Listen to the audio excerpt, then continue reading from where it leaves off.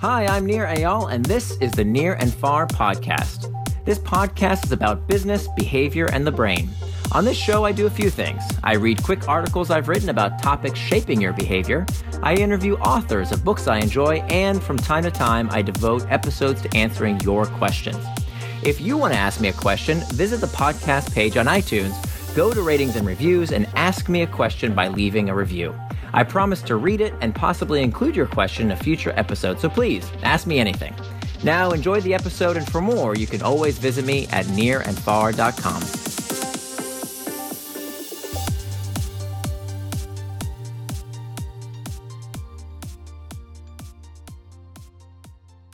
The Secret Marketing Power of Evolutionary Psychology by nearandfar.com. Nir's note. Gad Saad is a professor of marketing at Concordia University and the author of The Consuming Instinct. He spoke at the Habit Summit in April. In this interview with Max Ogles, Saad discusses the role of evolutionary psychology in modern marketing. Let's start with a simple question. What is evolutionary psychology? Gad Saad. Evolutionary psychology is applying evolutionary theory to understand the human mind. Evolution is typically used to explain all biological diversity, from how flowers evolved to how a particular trait of an animal evolves. For example, why does the peacock have its tail that way that it does? The exact same tools of biology apply when we're trying to understand the human mind. Put simply, evolutionary psychology is the pursuit of understanding the human mind through an evolutionary lens. Question. Now, to dive deeper, what are some of the specific tenets of evolutionary psychology? GS. The first thing that evolutionary psychologists argue is that the forces of natural selection and sexual selection that are operative in biology can be used to explain psychology. In the game of life, there are two things that need to happen. First, I need to survive.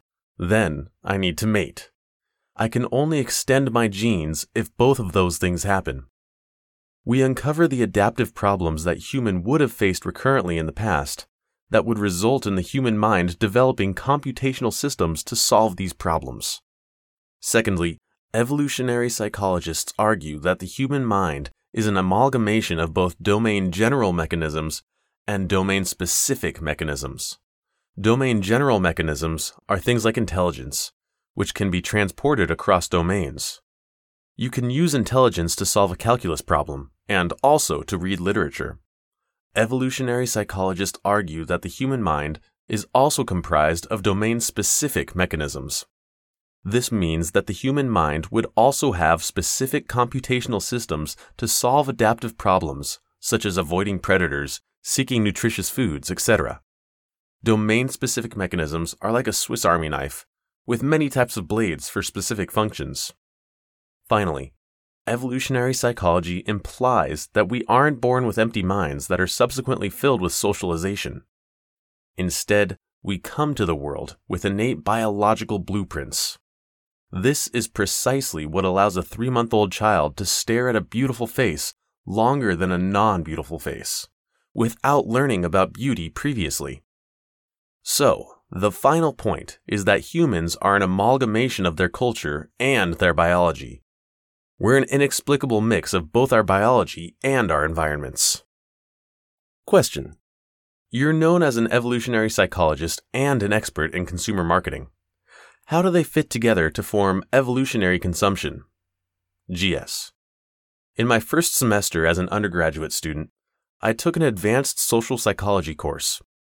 The professor assigned us a book called Homicide by two seminal evolutionary psychologists, Margot Wilson and Martin Daly.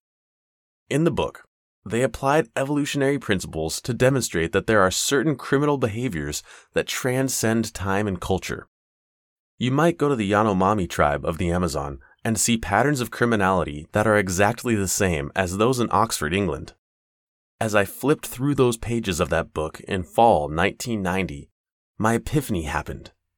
I knew that I was going to pursue my PhD studying consumer behavior. Then when I saw this unbelievably powerful framework, I wanted to take those evolutionary principles and use them to study consumer behavior. And that's how the theory of evolutionary consumption developed. Question: what types of things do you study in evolutionary consumption? GS: the idea is to apply evolutionary principles to study our behaviors, choices, and preferences when we put on our consumer hats. But here's the interesting part. I defined consumer behavior very broadly. So it's not just consuming Coca-Cola, Starbucks, or jeans, but also friendships, religious narratives, cultural products, etc. I look at consumption with a capital C. I argue that if you want to really understand universal consumer drives, then you really can't have a full understanding if you leave biology out of the equation. Question: one frequent topic in your research is gender. What's something product managers and marketers should know about gender that would help them interact with customers more effectively? GS: let's suppose I'm Coca-Cola developing an advertising campaign from Atlanta. Should I develop a global message that I transport across cultures? Or should I have a local advertising whereby I tweak the message to fit all the cross differences? This local versus global debate has been going on for 80 years, and that hasn't been resolved. I say you can solve this practical problem through an understanding of evolutionary psychology. There are certain things in advertising that are universally understood in exactly the same way. If I use a facially symmetric endorser when I'm selling a beauty product, there's no culture that would respond with, "Oh gee, why did they pick that person? They're so ugly." Because facial symmetry is understood the same way across cultures as a universal marker of beauty. But this doesn't hold true for color connotations. Green might be construed as a symbol of disease in one culture and as a symbol of fertility in another culture. Therefore, understanding which cues in advertising are universally transportable and which ones are culturally determined is very much within what evolutionary psychology allows you to do.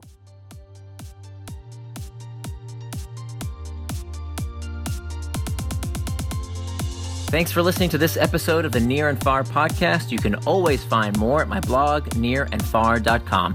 And don't forget, if you have a question you'd like me to explore in a future episode, leave me your question in the form of a review for the podcast on iTunes.